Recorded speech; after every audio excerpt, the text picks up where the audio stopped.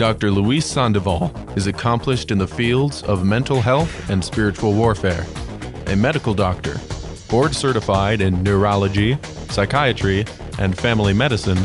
He is also a psychiatrist for the Roman Catholic Diocese of Orange Ministry of Healing and Deliverance.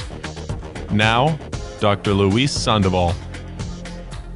Welcome to the clinic here at the Dr. Luis Sandoval Show. You're listening to Virgin Most Powerful Radio, and we always are appreciative of all of our listeners. Thank you for tuning in. I'm Dr. Sandoval, and I'm your host here at the clinic. Today we're going to talk about a few different things. Well, really one topic, but really the question is to treat or not to treat. That's going to be our topic for the day, and you're going to see what I mean by that when we get into our topics. Do we treat people? Do we not treat people? And how do we treat people in terms of illnesses? But really the question is not just illnesses of the body, illnesses of the mind, but spiritual illnesses as well, because we have to have this approach to each other that's consistent with our Catholic faith. And we're going to talk a little bit more about that as our show gets started. But let's start off with a prayer. As always here at Virgin Most Powerful Radio, I like to start off with a Hail Mary and ask Our Lady's help and guidance as we go through our shows. In the name of the Father, and of the Son, and of the Holy Spirit. Amen. Hail Mary, full of grace, the Lord is with thee. Blessed art thou amongst women, and blessed is the fruit of thy womb, Jesus. Holy Mary, Mother of God, pray for us sinners, now and at the hour of our death. Amen. In the name of the Father, and of the Son, and of the Holy Spirit. Amen.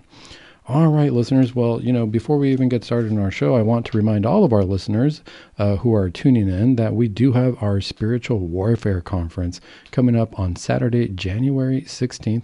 You're going to be listening to high intel Catholic information on spiritual warfare from Jesse Romero. Let me tell you what I love about Jesse Romero. I mean, anybody who's been following along in terms of Catholic media and evangelization, everybody pretty much knows who Jesse Romero is. How could you not? This man is not just outspoken in the faith, but he carries it in his heart. And so anytime he's out there speaking about the faith, you know that it's coming from his heart, from a place where he has taken the time to study, to investigate, and to really get to know what he's talking about in terms of getting closer to Christ and getting it closer to heaven.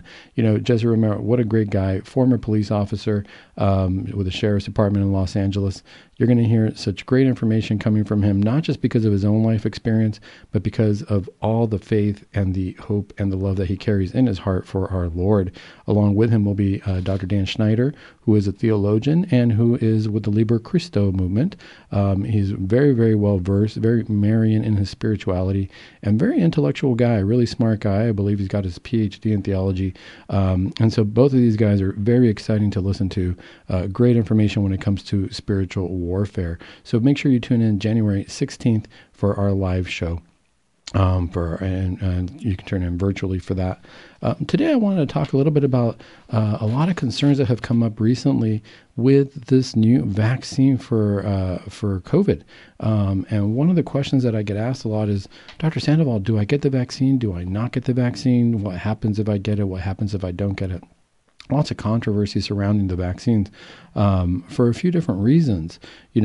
People can get worried because on the one hand, we'll just start off with the concerns of Catholics are, was this vaccine really used for, or did it really have aborted cell lines in there? Is that how it was started? Do all these vaccines have that? And potentially it does. I know that the bishops have studied that, as Rome normally does. And let me read to you a little bit about what the bishop said.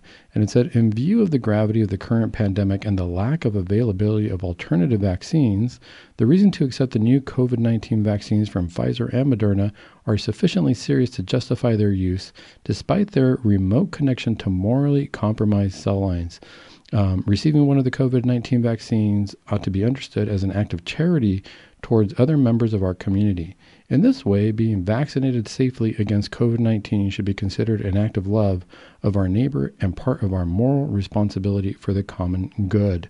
A lot of people are torn. Some people say, Doc, I'm just not going to get this vaccine at all.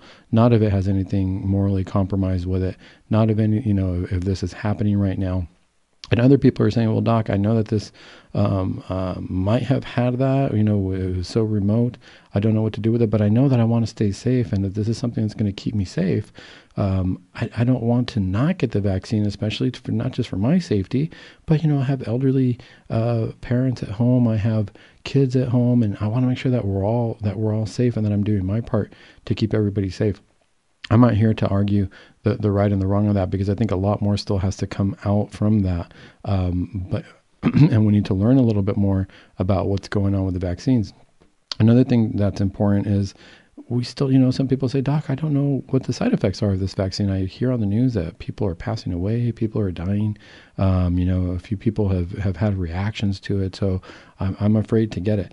These are all very, very valid reasons to be concerned about getting the vaccine or not getting the vaccine. Do I trust our bishops? I have to trust that the Holy Spirit is guiding us and that the Holy Spirit is going to help us make decisions.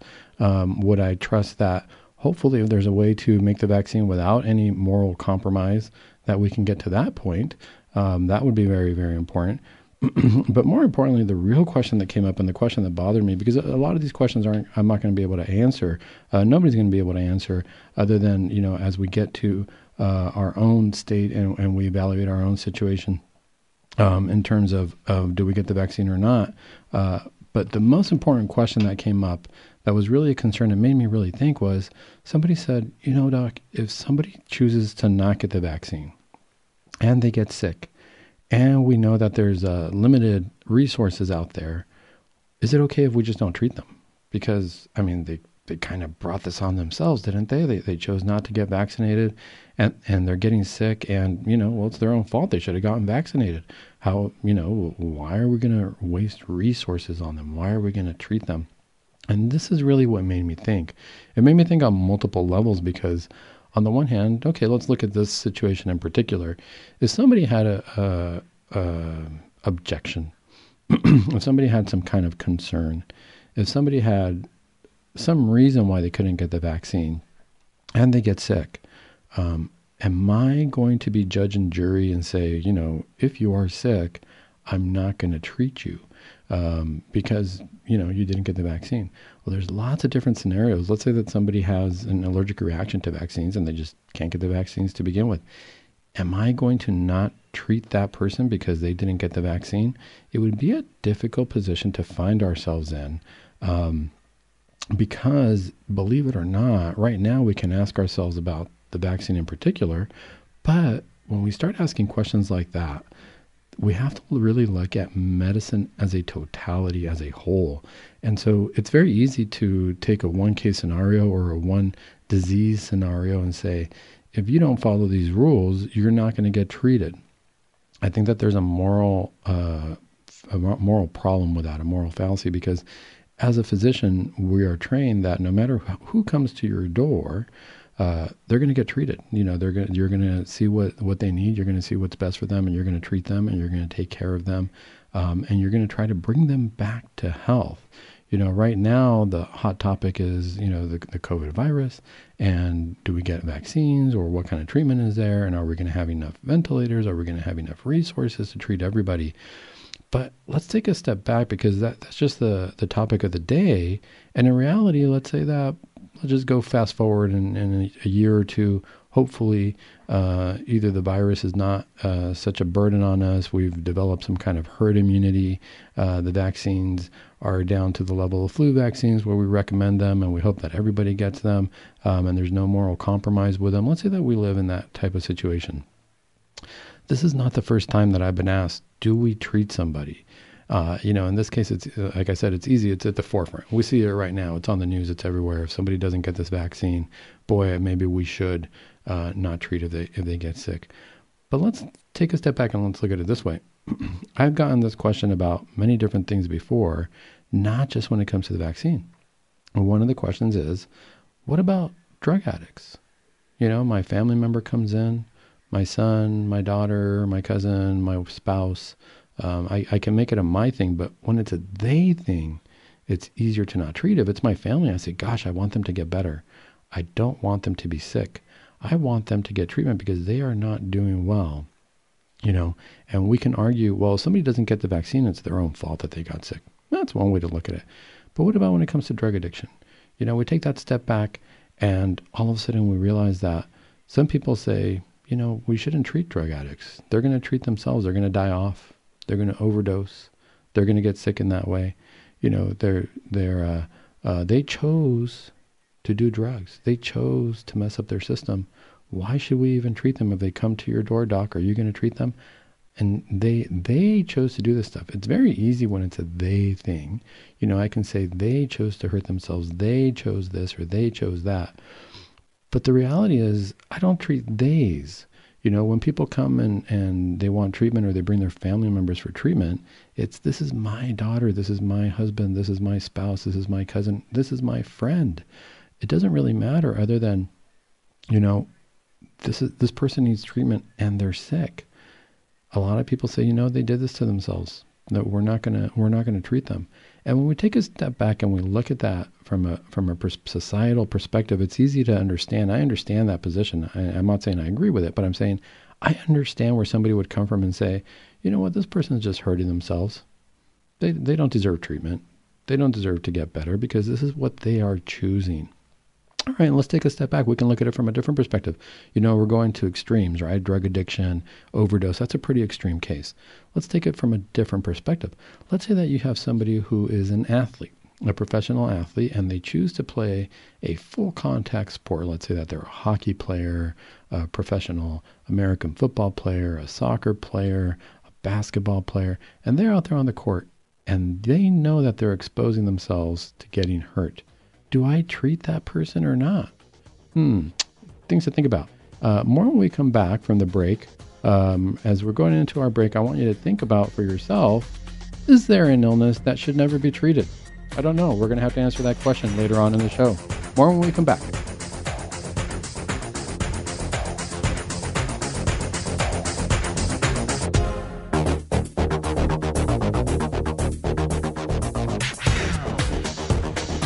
All right. Well, welcome back to the clinic here at the Dr. Sandoval Radio Show. You're listening to Dr. Sandoval here on Virgin Most Powerful Radio. Thank you to all of our listeners who are joining in. Always great to give a quick plug to our Spiritual Warfare Conference. It's going to be happening January 16th. If you're not already signed up, I suggest you sign up because, boy, what great information we're going to get there. Always important to understand what spiritual warfare really is and how it applies to our spiritual life and how to really be prepared and ready when we're in that battle, when we're in that arena. And we have to be the warriors that are going to fight for the truth, fight for Christ, and have Christ on our side. You're listening to Dr. Sandoval Radio Show.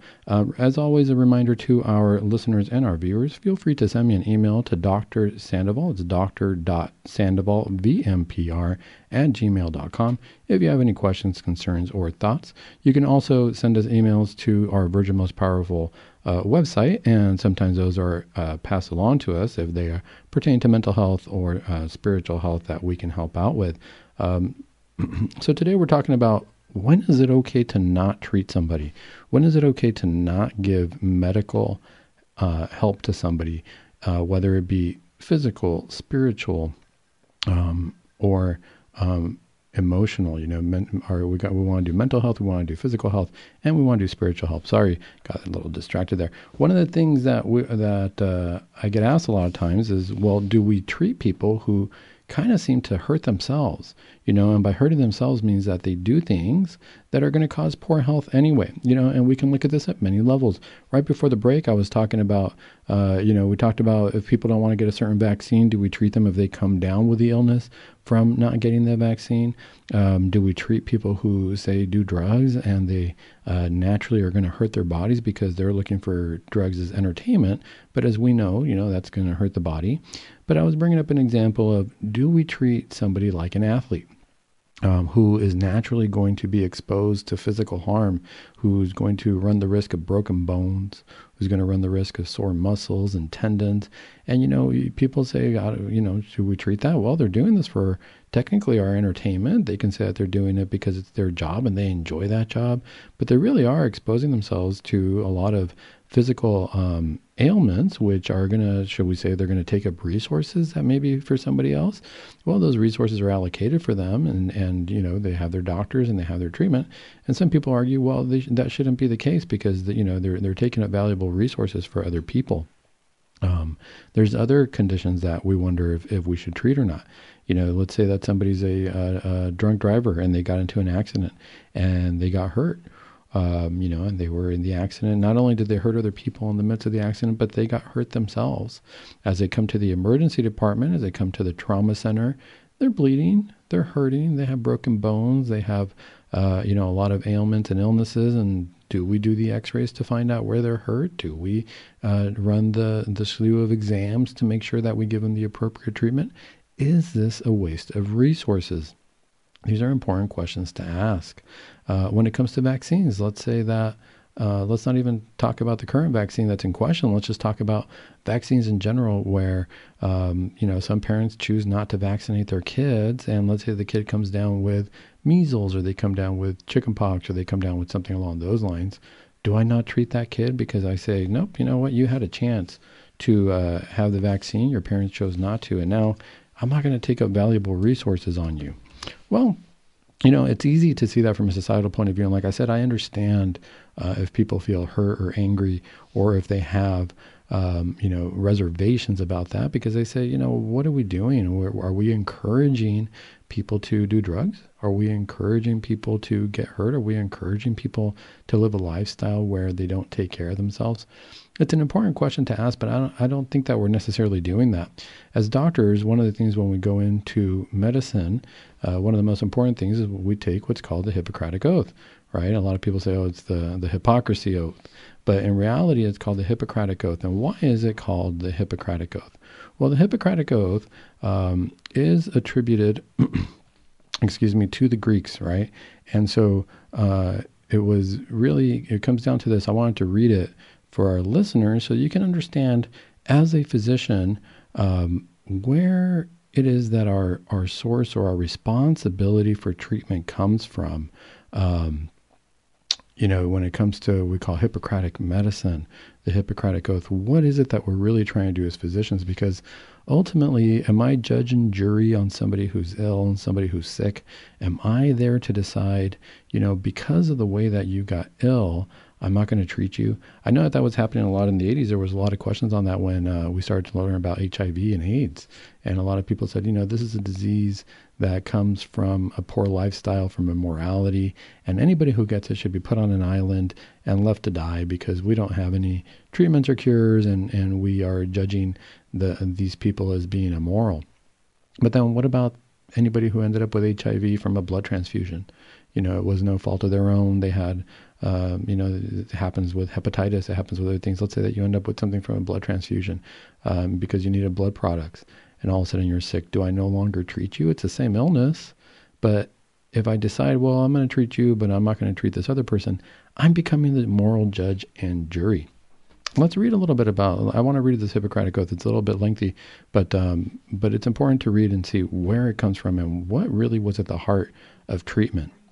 So it starts off, now granted, keep in mind, this is from the ancient Greeks, so they were swearing by the Greek gods, right? So we don't swear by the Greek gods, we swear by the Lord that we know, by God, by the Trinitarian God, by Jesus Christ.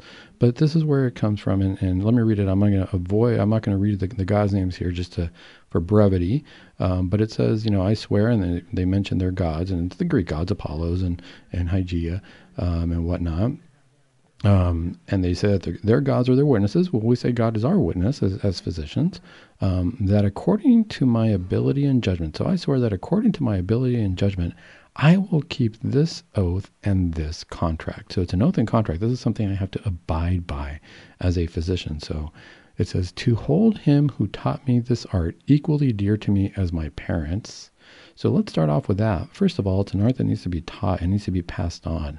And whoever passed this on to me, whoever helped teach me the art of medicine, the art of treatment, I'm going to hold them equally as dear as my parents. What does that mean? It means that what I was taught is going to be of equal value to that as a parent to a child. Parent to children, hopefully we're giving our children the best advice possible in life. We're giving them pearls for life. And if I'm learning the art of medicine, whoever taught me this art, I am trusting that they are giving me the same kind of parental advice where they don't want me to go wrong. So first of all, that's how important this art of medicine is.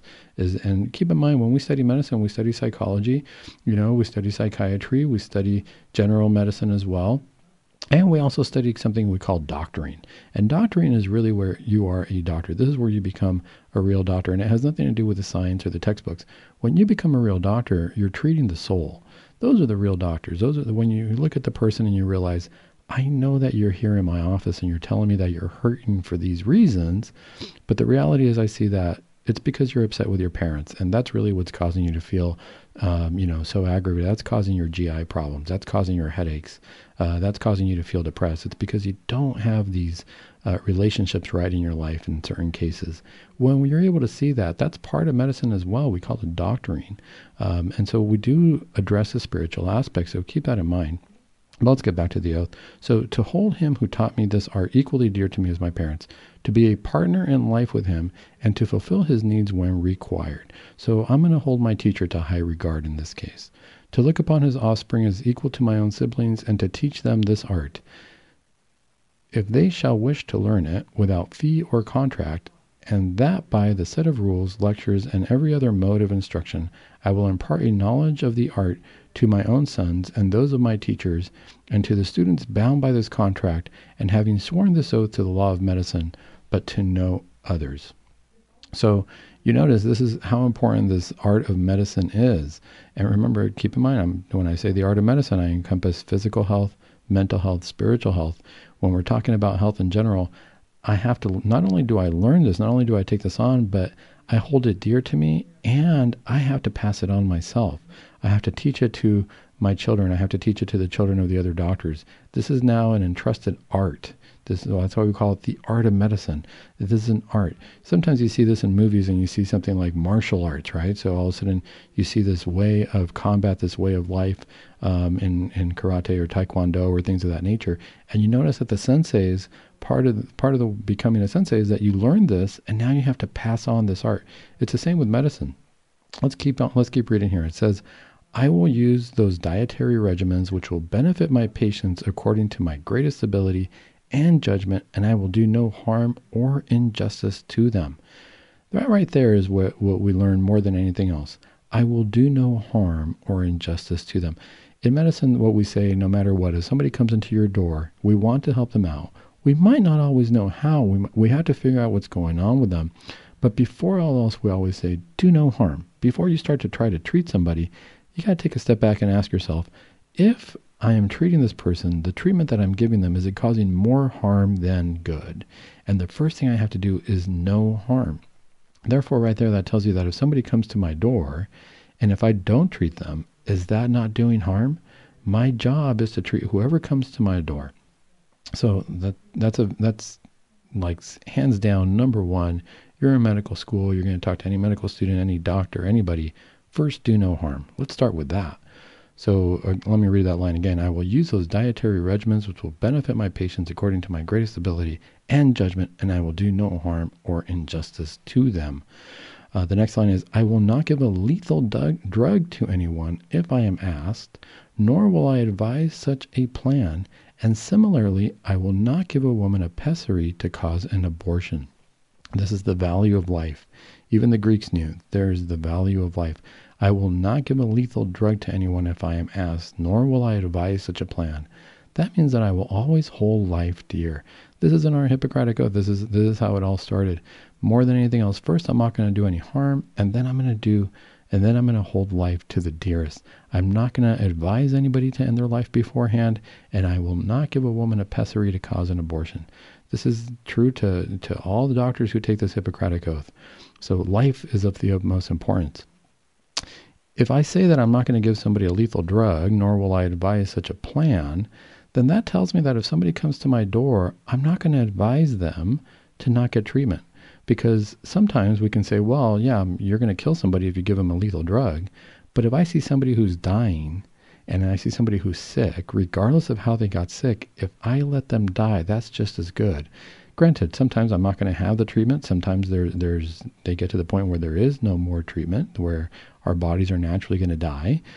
We get to the point where we sometimes don't recommend resuscitation or something or any more treatment, because we say, this person has had a full life.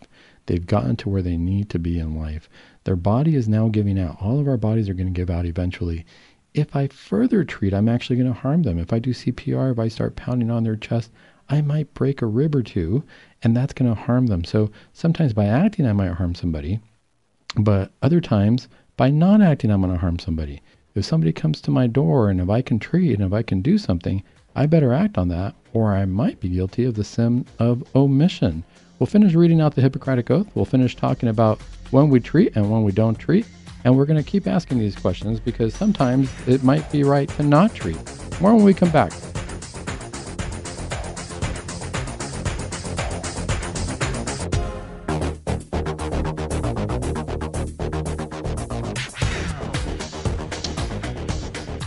All right. Well, welcome back to the clinic here at Virgin Most Powerful Radio. You're listening to the Dr. Sandoval Show. I'm your host, Dr. Sandoval, reminding you that we will be having a spiritual warfare conference coming up on January 16th.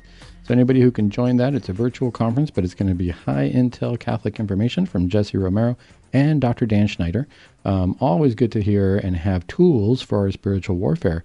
Today we're talking about treating people and treating people who make different medical decisions in terms of, sometimes people choose to harm themselves, as we say, either by doing drugs, by exposing themselves to things where maybe it's going to harm the body, it's going to harm the mind, it's going to harm the soul. And we got to ask ourselves, do we treat that or do we not treat that?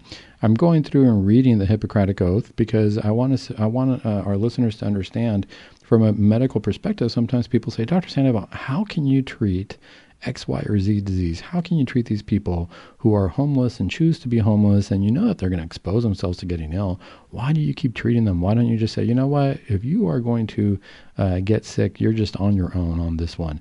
Or if you are going to live this lifestyle of doing drugs, what am I going to do? Every time am I supposed to treat you every time you come into my door? What is it that we're doing here? It seems like we're just going around in circles. So part of what I'm doing today is reading the Hippocratic Oath that we take as doctors to really understand what the mindset is when somebody comes to my door and I approach them and they're asking for medical help. We're at the next part of the Hippocratic Oath. We're about halfway through it.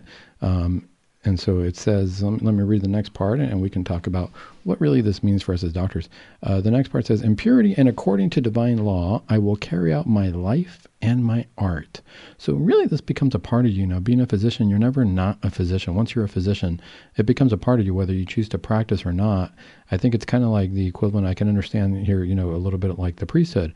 Even if all of a sudden somebody says, oh, I left the priesthood or something along those lines, I think all priests know, anybody who's been through seminary or anybody who's a priest understands that once a priest, always a priest. You never really lose the priesthood. It's part of you. It's part of who you are, whether you keep practicing or not, whether you continue to use the gifts that God gave us and allow Christ to work through you through the sacraments and reaching out to people. You might not be part of the diocese. You might not be part of something, but boy, if somebody is in need of a confession and at the dire straits, at that point, if you were ordained a priest, I don't think you would say, well, I'm not a priest anymore. No, you realize in your heart you carry that priesthood and you're still able to forgive those sins, regardless of how far away you might have been from the origin of the priesthood. It's the same in medicine.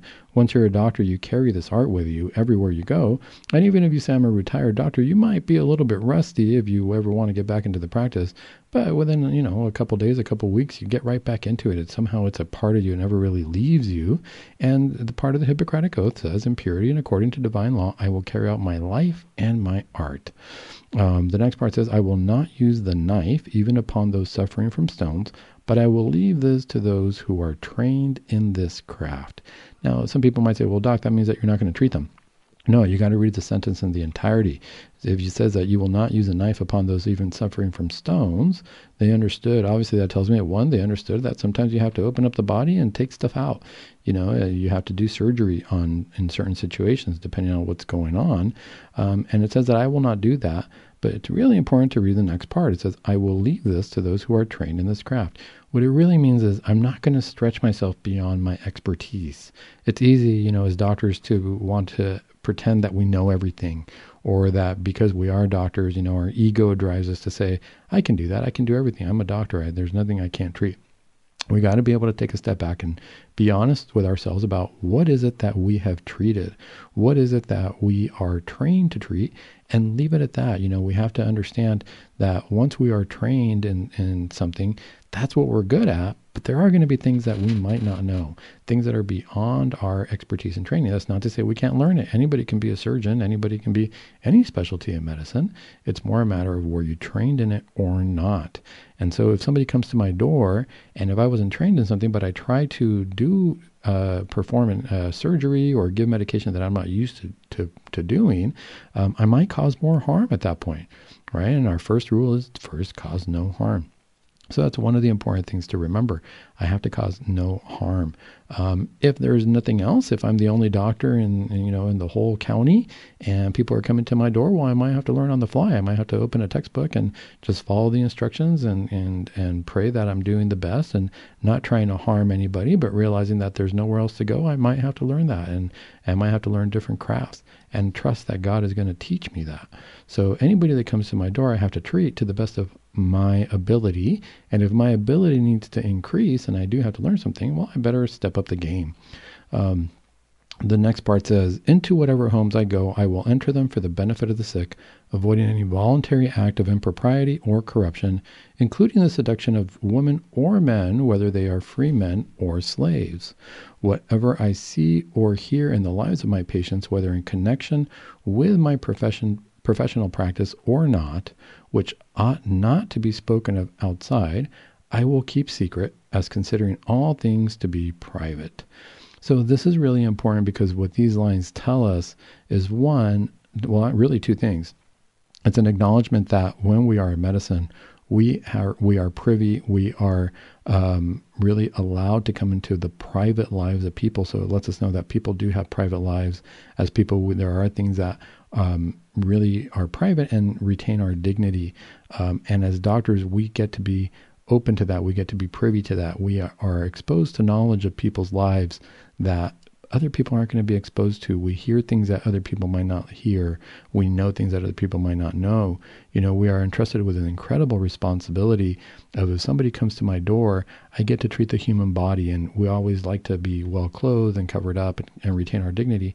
When you come to the doctor, you realize that when you are treating each person deserves dignity, and we have to respect the human body. We get to see parts of the human body that other people don't, because we're going to treat that part, and we're not allowed to corrupt that. We're not allowed to use our power, because as doctors, we end up with a big responsibility and a big power in terms of treating people in their lives, and we have to use that for the greater good. We have to use that for the way Christ intended it, to heal, to not do any harm, to not take advantage of that, to not take, to not reduce ourselves to anything other than the profession that we carry. And so these are important things. These are lifelong lessons that have been taught, this Hippocratic Oath, that which is coming to us again from the ancient Greeks. We haven't really changed it much since then. And the medicine has always been a value of the highest regards. And in our Catholic faith, we hold it in the same way. It's equal to the priesthood in a way in a secular world, because it's as me as a person, I am not medicine. I carry this medicine. I carry this knowledge, and I know how to administer the medications, or I know how to perform certain surgeries. But I myself am nothing in terms of being more important than anybody else. I think when we look at that and we look at our spiritual lives and we look at priests, it's the same thing. The priests carry the priesthood of Christ. It would be terrible of us as lay people to really put the priests themselves on a higher pedestal than needed. That's a lot of pressure for somebody. What we really got to understand is I respect priests completely. I respect the priesthood that they carry, and that they can bring me the divinity of Christ, that they carry the medicine to treat me.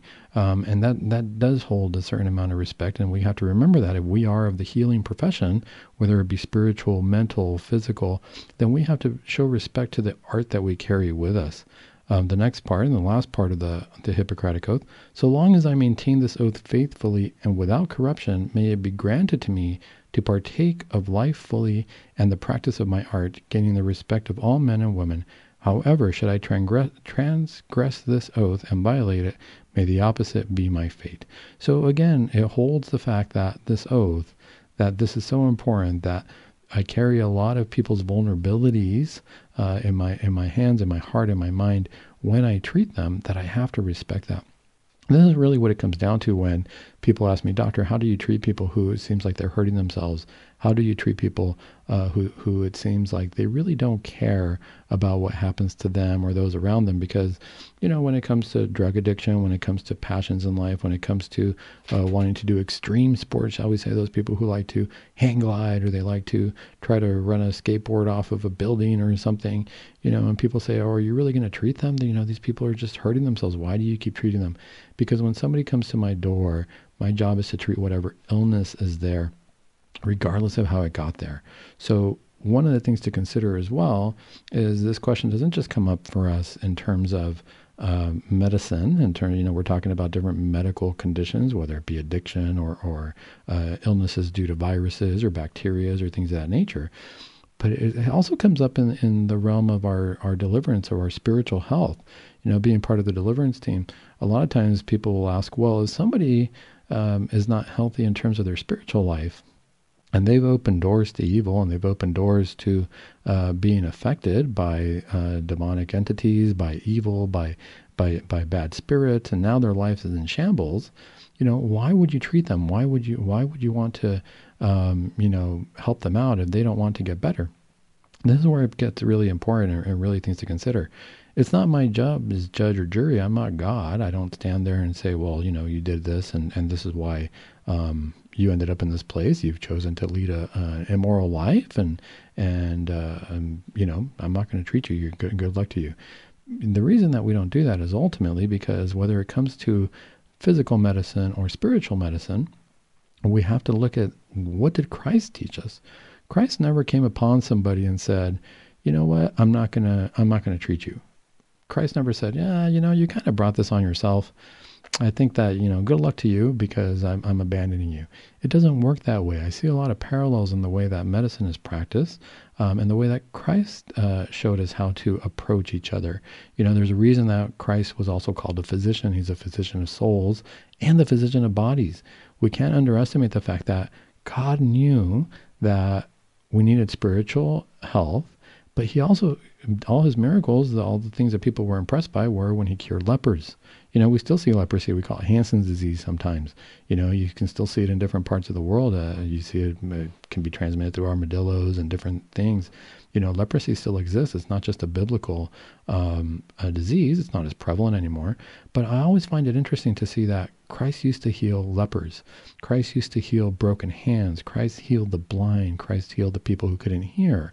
So Christ knows that we have physical ailments that need to be healed. But his most powerful words when he was healing were, your sins are forgiven you. Those were really the most powerful words. That's what really astonished the Pharisees and the other religious people of his time. We really need to think about why that is. And we're going to talk more about that when we come back.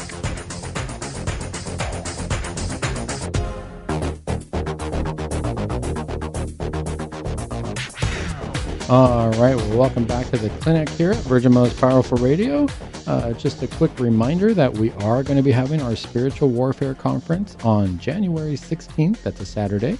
Feel free to sign up for that. I think it's going to be a great conference. You're going to listen to Jesse Romero and Dr. Dan Schneider give us really a lot of good Catholic intel on how do we navigate these spiritual militant operations that we need to in order to get to heaven. How do we get closer to Christ, and how do we avoid the pitfalls that might come along the way of that journey? So always remember, you're going to get great information on that on the Spiritual Warfare Conference. Today we're talking about, do we treat or do we not treat? And I think about that from a medical perspective here in the clinic.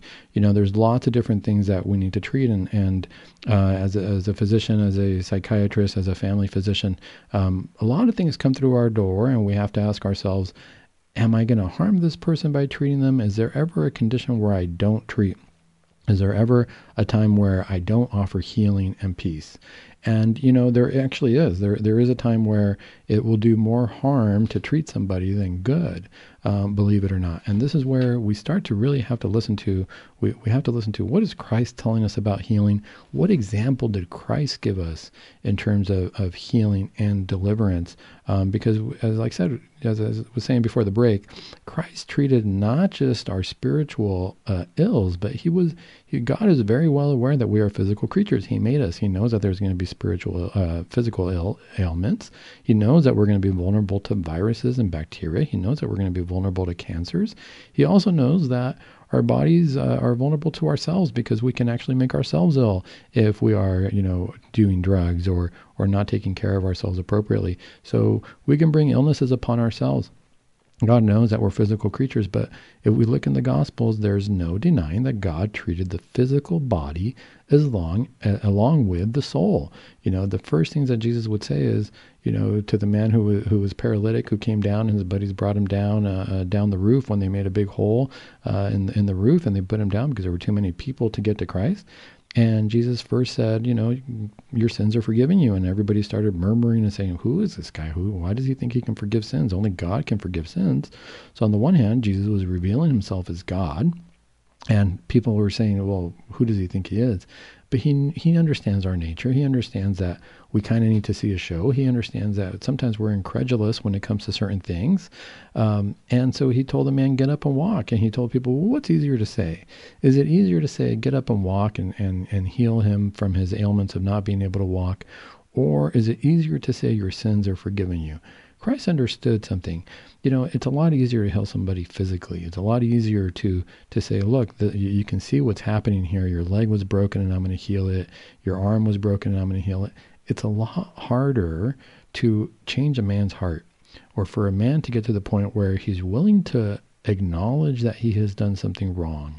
It's easy for us to see that there's something wrong going on with my body. If I'm paralyzed and I can't walk, well, I can't deny it. There's something that's wrong there, and I have to admit it, and it's very obvious to everybody else. I think it's a lot harder for us to be able to admit what's wrong in our hearts and in our minds without some kind of a maturing taking place, without an acknowledgement that Christ is really the gold standard of what's right and wrong, and that I might not have followed his rules the way I should have, that I might have offended Christ, and that I might need forgiveness for that.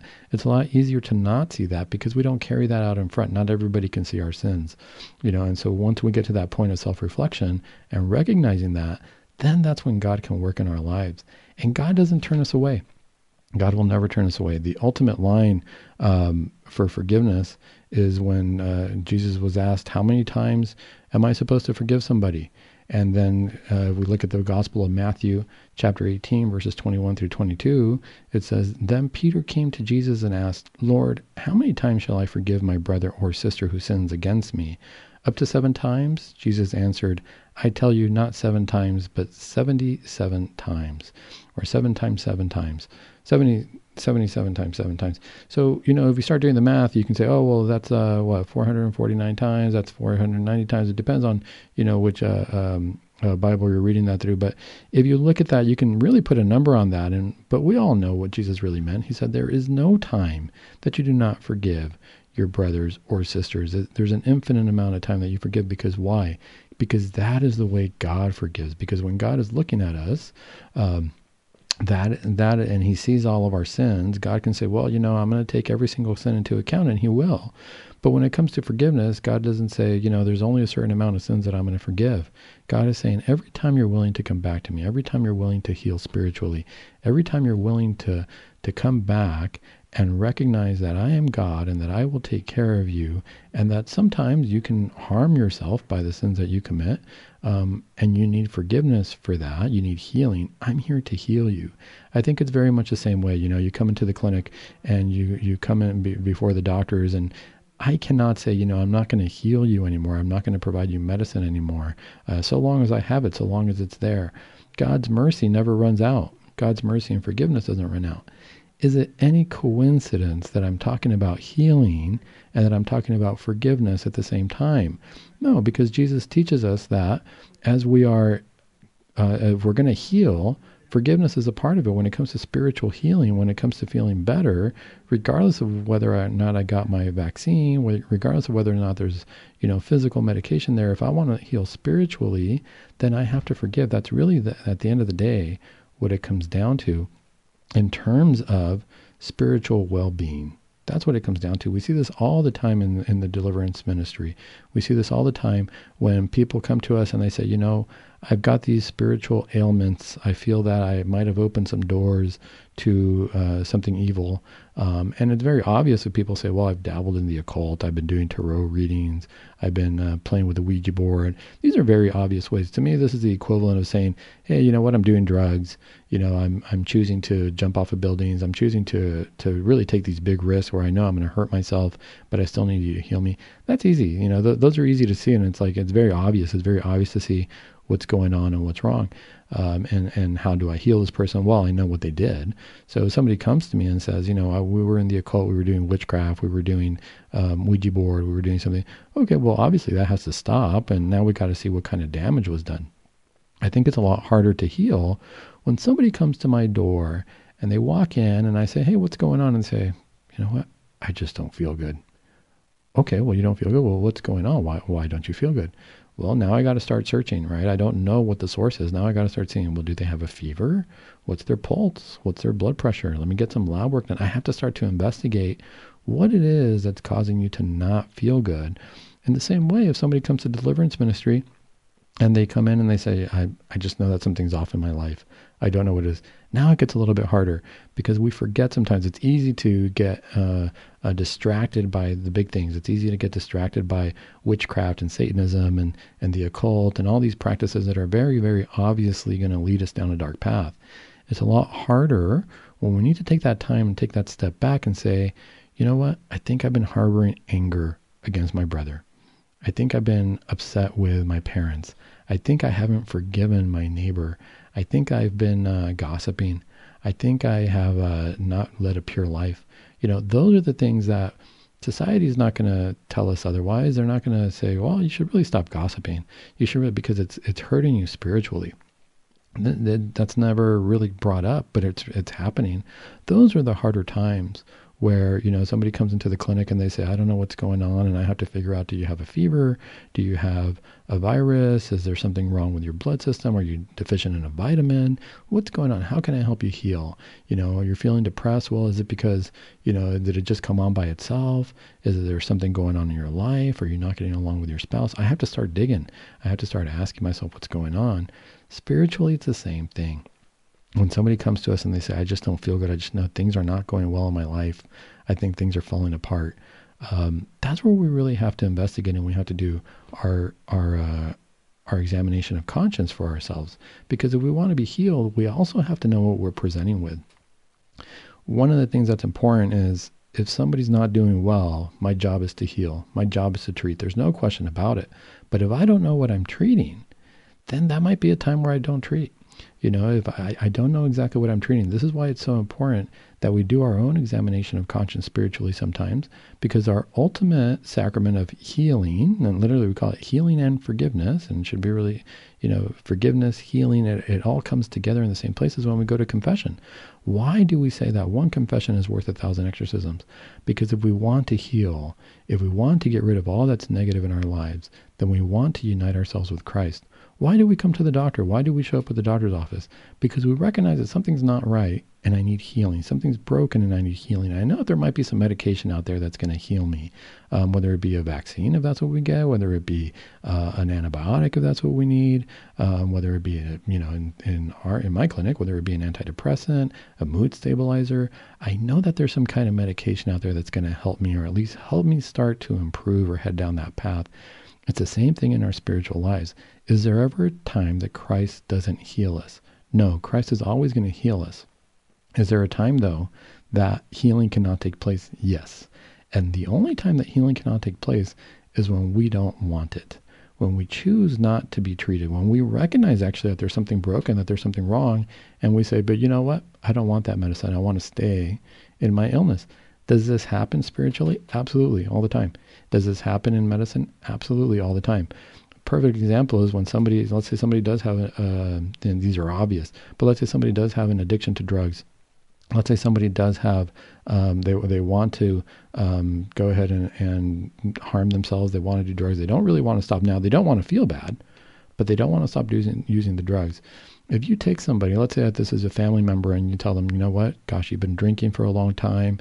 There's a problem there. I'm going to take you down to the center. I'm going to take you down to rehab, and I'm going to drop you off, and I'm going to tell them that you need help, and that they're going to get you better. Once we show up there, and we show up with our family member and our loved one, and we say, you know what, they've been drinking a lot. They really need a lot of help. They're here. Please help them out. The first thing that the person who is at the rehab center is going to do is look at this person who's either using drugs or alcohol, take your pick, and they're going to say, hey, do you want to be here? Do you want treatment? Because we have treatment. We can help you out. There is a path. There is a way to get you better. But do you want treatment? Because part of it is going to be you're not going to be able to use any more drugs or alcohol. And the person says, no, I don't want treatment. Guess what? They're going to say, I'm sorry, I can't treat you. The only times in the Bible where Jesus was not able to heal people or treat people was when they did not have faith. It's the same thing.